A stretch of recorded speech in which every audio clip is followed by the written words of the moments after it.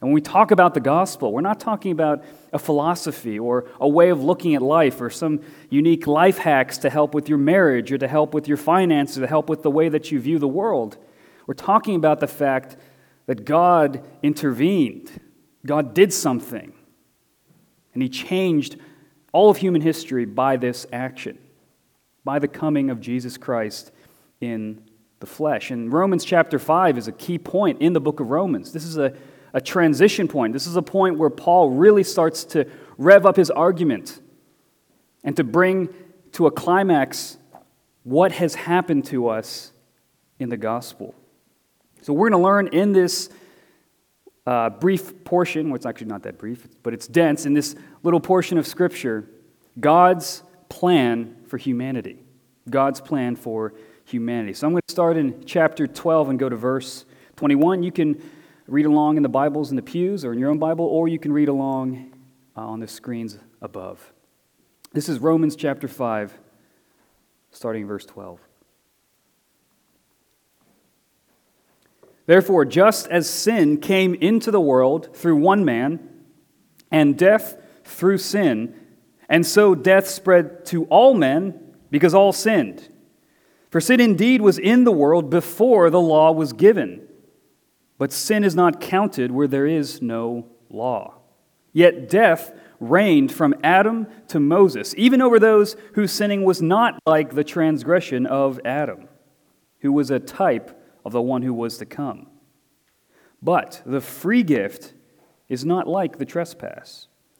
For if many died through one man's trespass, much more have the grace of God and the free gift by the grace of that one man, Jesus Christ, abounded for many.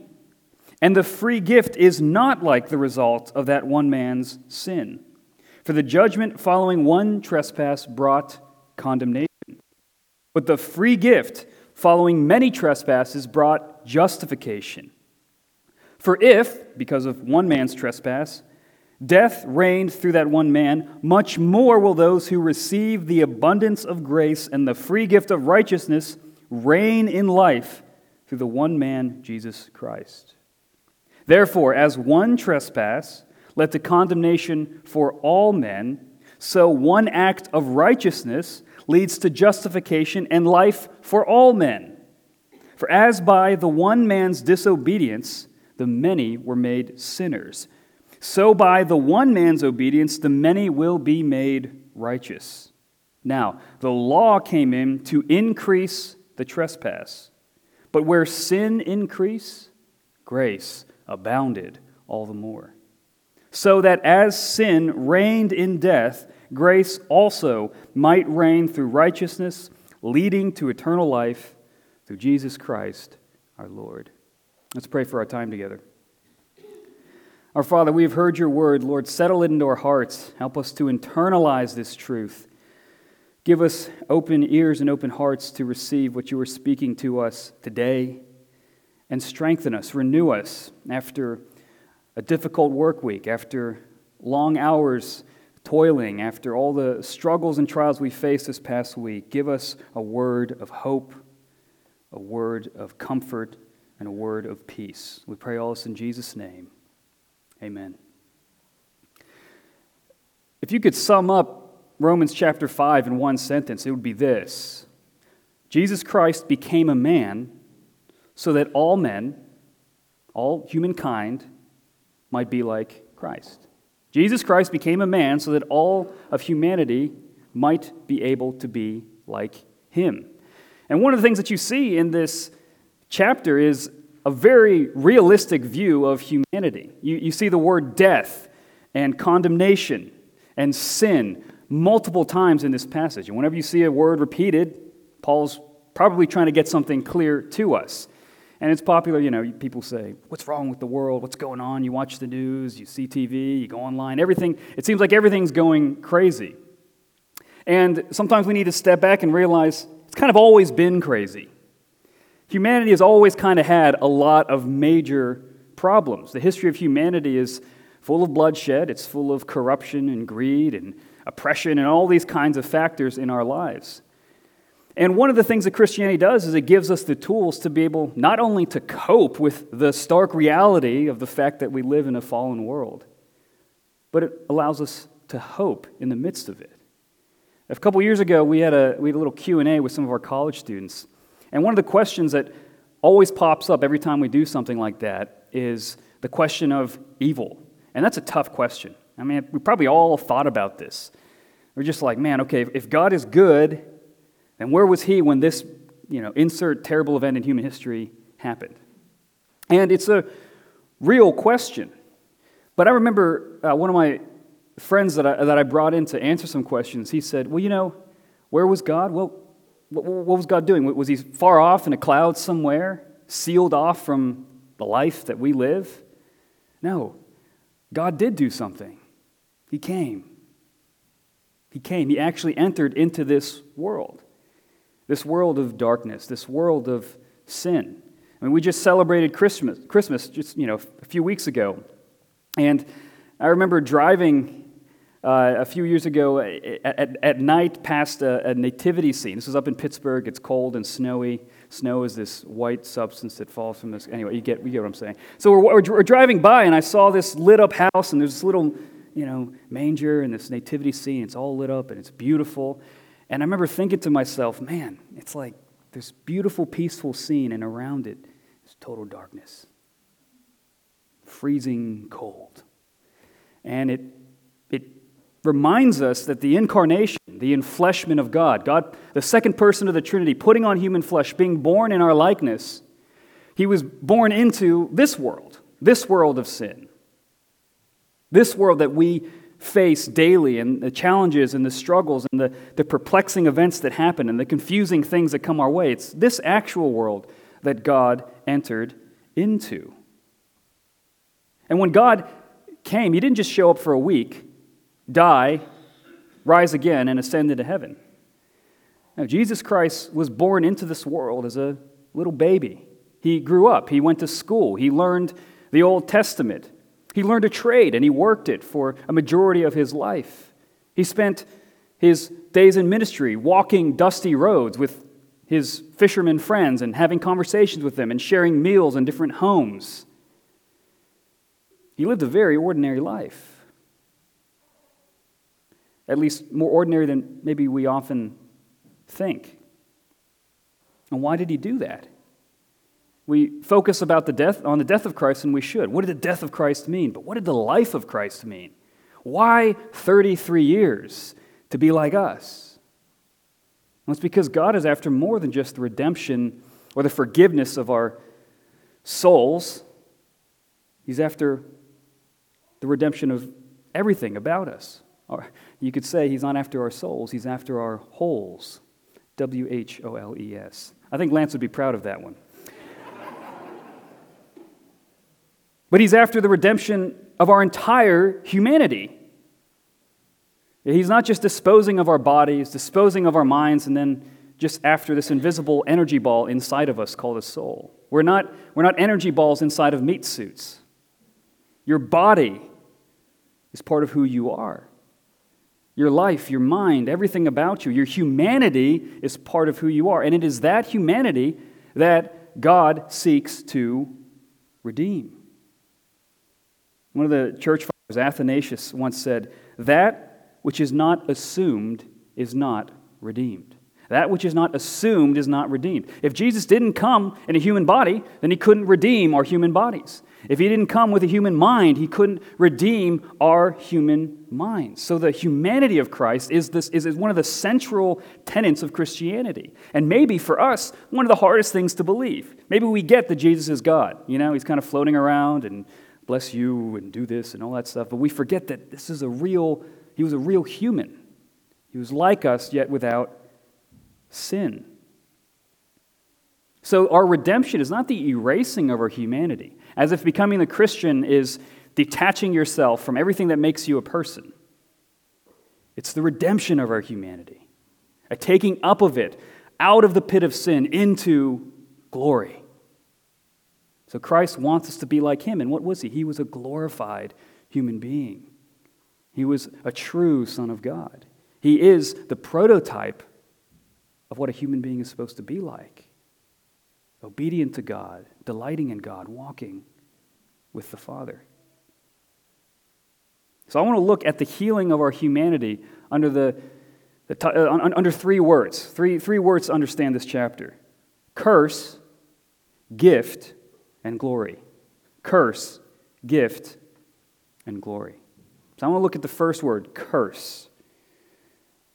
One of the things that we see, starting in verse 12, is an explanation about sort of the mechanics of why we are in the situation that we're in. Why is the world fallen? Why do we experience difficulties in marriages, or difficulties with children, or family dysfunction, or dysfunction in the workplace? Or why are so many things seemingly so meaningless, and our work feels futile? Why do we struggle with this?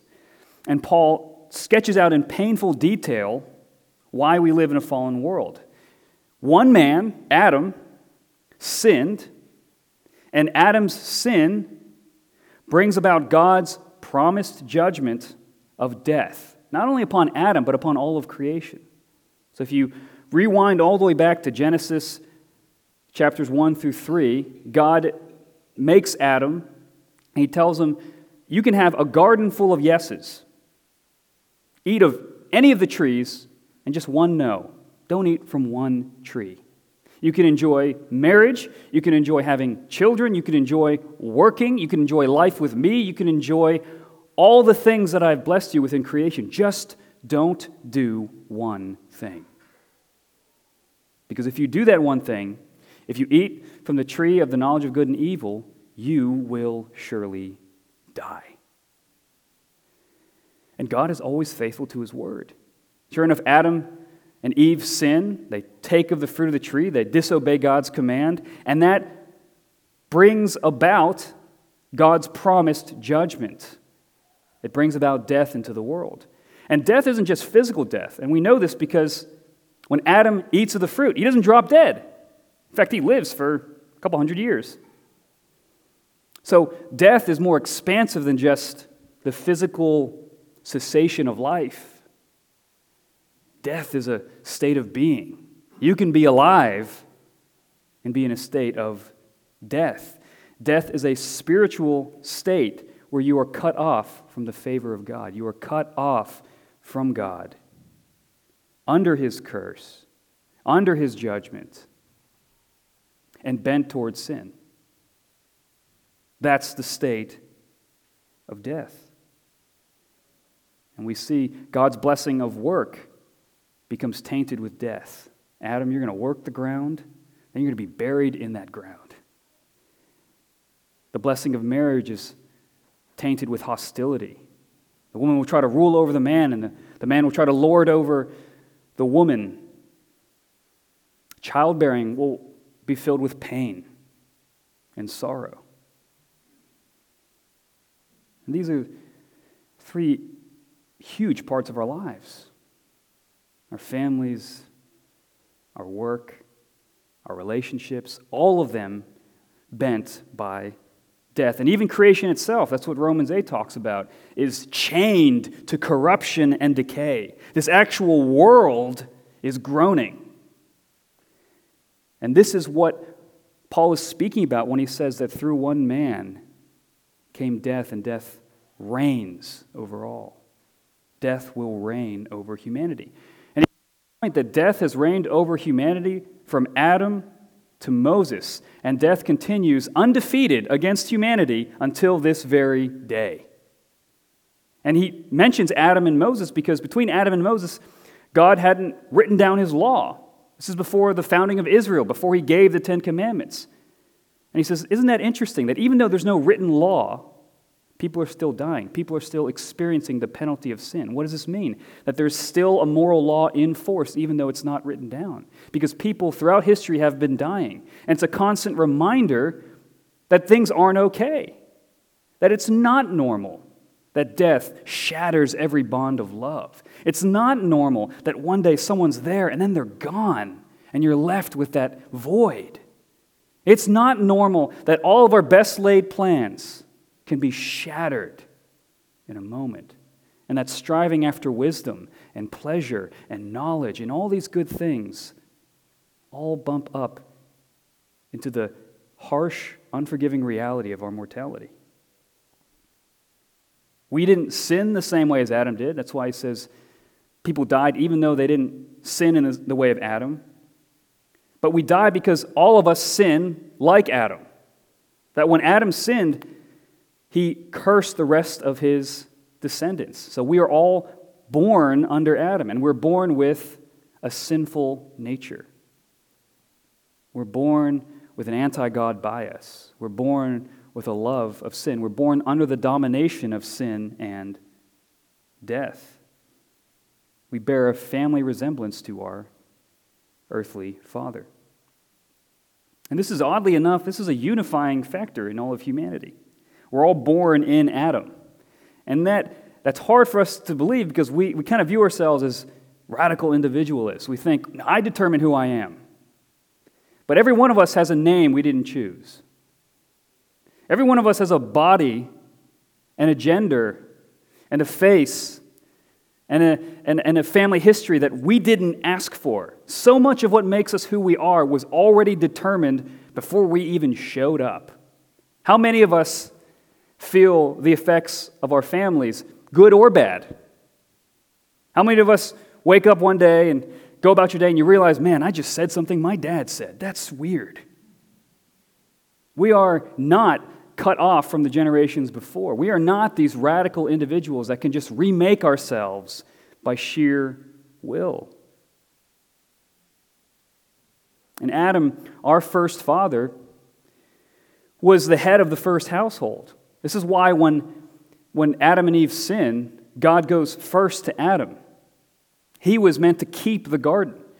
And to keep doesn't just mean, you prune everything, you make sure everything's nice. It means to guard it, to defend it, to enforce the borders of the garden against threats like snakes, like lies.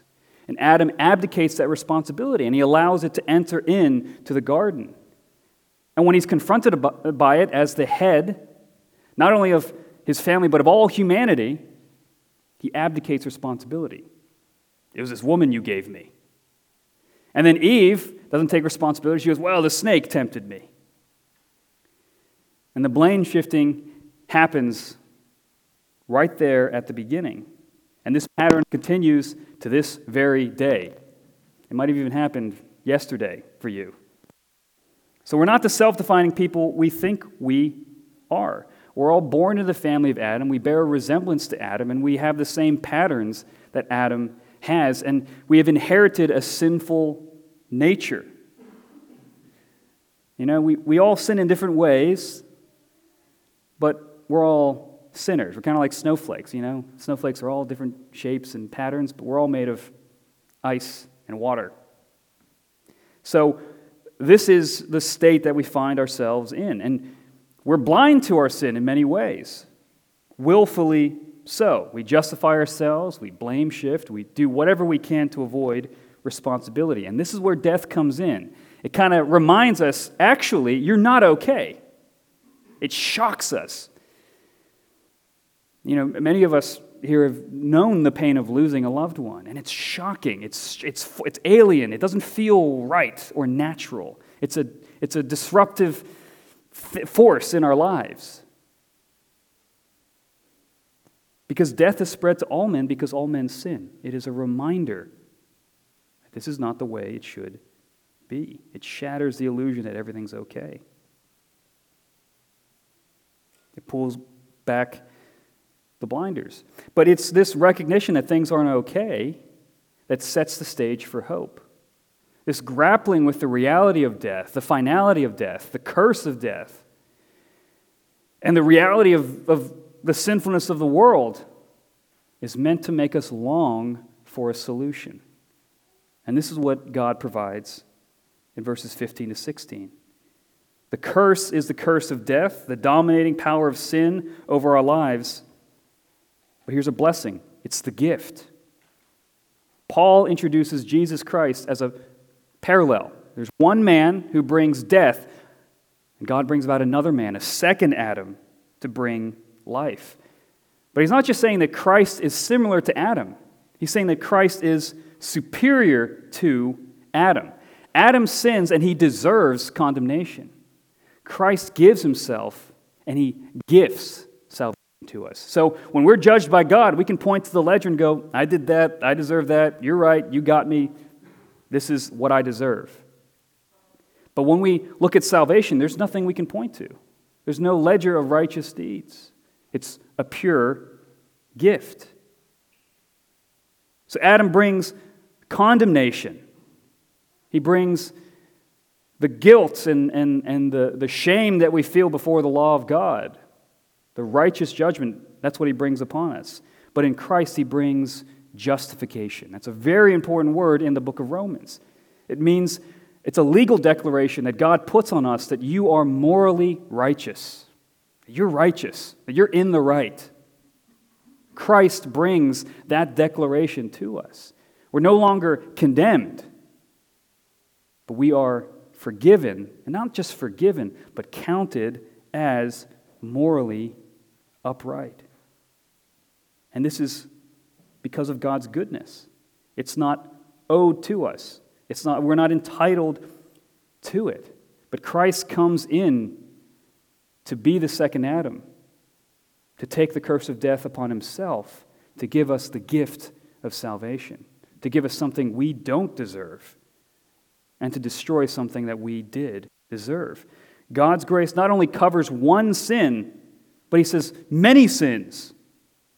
In verse 17, Christ gives us an abundance of grace and a free gift of righteousness. Think about those words: abundance, free gift, overflowing, grace that just envelops and casts over all the sin in our lives.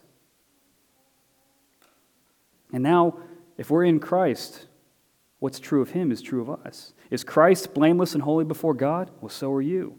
Is Christ perfectly righteous? So are you. Is Christ a beloved Son? So are you. Does Christ inherit the world? So will you. Did Christ rise again? So will you.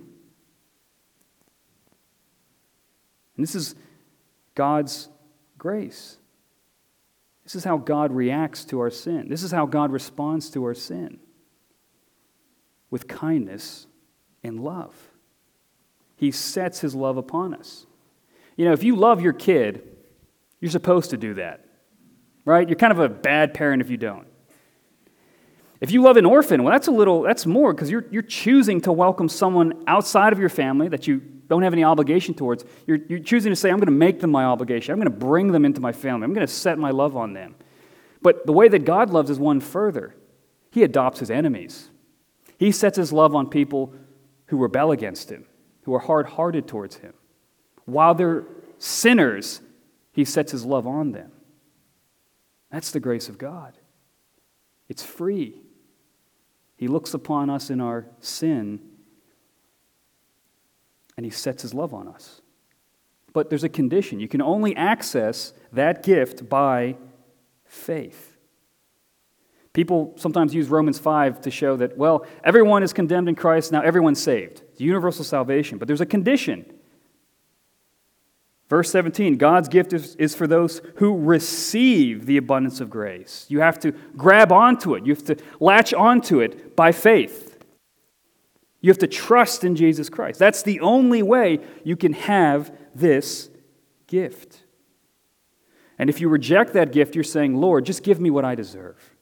And if you latch onto the gift, you're saying, Lord, give me what I don't deserve. Give me what I have no entitlement to. Give me what I can't earn. Do for me what I can't do for myself. That's faith. A complete outward look, not looking inward to anything in yourself, any moral history, any resolution to turn over a new leaf. Forget all that. It's looking at Christ. Receiving that gift. And the gospel message is so radical that earlier in chapter 3, some of Paul's opponents are saying, Paul, it sounds like you're saying that you can just sin however much you want. The more you sin, the more grace abounds. Is that what you're saying? And Paul goes, no, that's stupid. Right, you can look it up. That's what he basically says. But he's also saying this. But if you're tempted to think that way, maybe you're getting it. It is scandalous. It does blow apart the views that we have about what we deserve and justice and all of these things. That's how powerful grace is. God's target demographic is sinners. If you're a sinner, that's what this whole gospel thing is for. That's exactly why Jesus came. He came for sinners. But he doesn't just save sinners. He doesn't just forgive us of our sin. He grows us up. He matures us. He glorifies us. He raises us up, like I said earlier, from the pit of sin up into glory. And that glory is what God's plan for humanity is, to be like Christ, to share in his glory. And that's the third word, glory, verses 17 to 21. Paul says in verse 17 that not only are we transferred from being in Adam, acting like Adam, we're transferred into being in Christ. Now Christ is our new head. Christ is the one who we are conformed to. And when we do that, we reign in life. That's a powerful word. We reign in life. Rulership. A royal calling. We reign in life when we are in Christ. It's the opposite of sin reigning in death. So sin reigned in death through Adam, but through Christ we reign in life. This is the glory that we are looking forward to. Sin is no longer our master, and death, eternal death, final death, will no longer be the ultimate enemy. And this reign of sin, one of the things that it does is it not only makes us captive to doing sinful things, but it tempts us to respond to our sin in sinful ways. Sometimes the solution to a problem is worse than the problem itself. Maybe you've experienced this. All right? Paul says that the law came in, God's holy and good law came into the world to increase trespass. That the law comes in, it shows us that we're sinners, and instead of repenting and asking God for mercy, we actually want to sin more. Imagine if you saw a guy, he's outside and he's got a hornet problem, and he goes up to the hornet's nest and he goes, I'm going to get rid of this. And he whacks it. And what happens? The hornets fly out and he gets stung, and you're kind of like, man, his solution was worse than the problem. Well, when we use the law as sinners, we're whacking the hornet's nest. The more the law condemns us, the more we rebel against it. It only makes things worse. Death's reign not only fuels our sin, it fuels the sinful ways we deal with our sin. And so this is what it means to reign in life. It means that we no longer fear the condemnation of law, but also our hearts are changed so that the law becomes something we desire to do. The law shows God's desire for us. And when he changes our hearts, he matches the deepest longings of our hearts with what he commands. What we desire and what he commands become aligned. That's what it means to be a Christian. That's what it means to be a Christian. And this is what eternal life is. This is what in life is. It's knowing Jesus Christ and obeying him. Right? That's what Jesus says himself. If you love me, you'll keep my commandments. Right? You love him, and an outflow of that love is obedience to him. Thomas Aquinas once said, grace does not destroy, but perfects our nature. So, reigning in life is not, again, it's not becoming something less than human. It's having our humanity redeemed. Having who we are redeemed. That's the vision of glory that God has. God is reforming us to be people who obey him, who worship him, and who delight in him. He's making us creatures fit for his kingdom. And Christ is referred to as the first fruits of new creation. That's an agricultural term. The first fruits, those are the first crops that bud. And the idea is if you're a farmer and you see the first fruits, you know, man, if that's what it looks like, that's a preview of what the whole harvest will be like. So Christ is the first fruits. He's the prototype, the first new humanity. So whatever Christ is like, we will one day be like. That's the future glory we have to look to. This is why the term Christian means little Christ. If you're a Christian, you're a little Christ. We're born little Adams, and we're reborn little Christs. Reborn to love God and to worship Him. But this work is not yet complete. All of us here this past week, we're kind of like, man, I think I'm still in Adam. Right? And the truth is we still have a little bit of Adam in us. The Apostle Paul calls this the old man. That even though we're freed from the mastery of sin, we're not free from the presence of sin. We still battle with that in our lives. That we're not fully conformed to Christ's image. This is a progressive thing that will happen and will be brought to completion when He returns. Adam's nature still lurks in us. So we're not always going to feel like we're reigning in life, but this is the hope of the gospel. Our performance, our growth in Christianity is not why we're saved.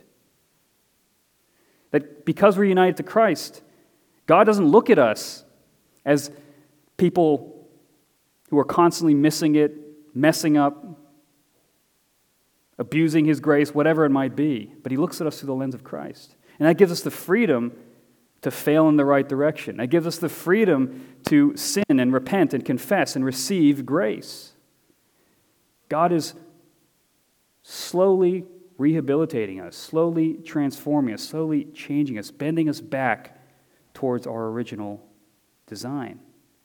And this frees us up. We don't have to pretend like we're not fighting the old man. We're all feeling that in our lives. We're all coming here with something on our heart, something on our conscience.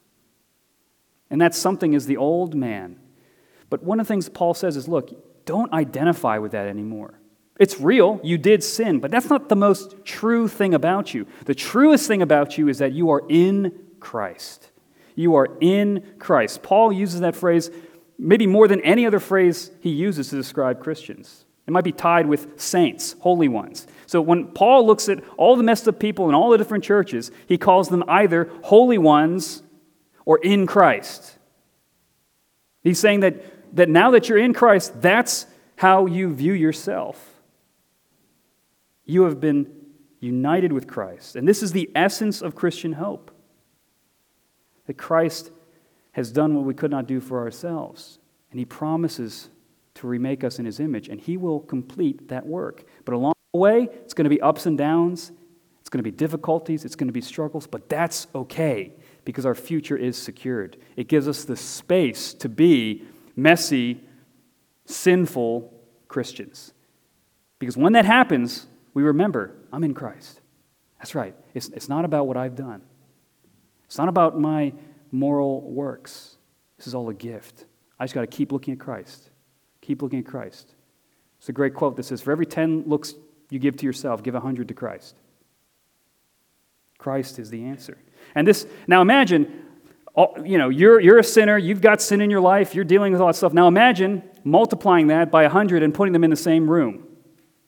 And imagine having a bunch of sinners doing life together and living next to each other and going to community group together and being in Bible studies together and praying together. That's going to be difficult. That's going to be messy. But the hope of the church, the hope of God's gathered people is still the same. The Lord Jesus Christ has washed us clean. He is doing a work in us, in this room. He is reminding us of the truest thing about us. Do you remind yourself of that? Is that the truest thing about not just you, but the way that you view the church? Do you view them? These are the saints. These are my brothers and sisters. These are people redeemed by the blood of Christ. That would change a lot of things. So if you're discouraged with your sin, grace abounds for you. If you're down about your lack of progress, grace abounds for you. Still fighting the same temptations, grace abounds for you. Why? Because Christ has already redeemed our humanity. He has already walked the path of obedience for us. And when we follow Him, we know the freedom that comes with knowing our future is secure. We're no longer condemned by the law, but also our hearts are being renewed. As we follow Him, we become like Him. That's what discipleship is. It's that slow, painful process of going from one degree of glory to the next, bit by bit, becoming like Christ together. together, not alone in your room with your journal, together, around each other. That's the beauty of the church. And this is God's vision for humanity. Humanity dies in Adam, but it rises and is resurrected in Christ. Death may reign for the moment, but God will one day destroy death as the final enemy. Because one has gone through death out the other side to a resurrected life. That's the great gift. And you can be a part of that. You can have that. You can be the man or woman God created you to be, His image bearer, His child. That is a gift that you can receive today. What's stopping you? What is stopping you? Grab onto it.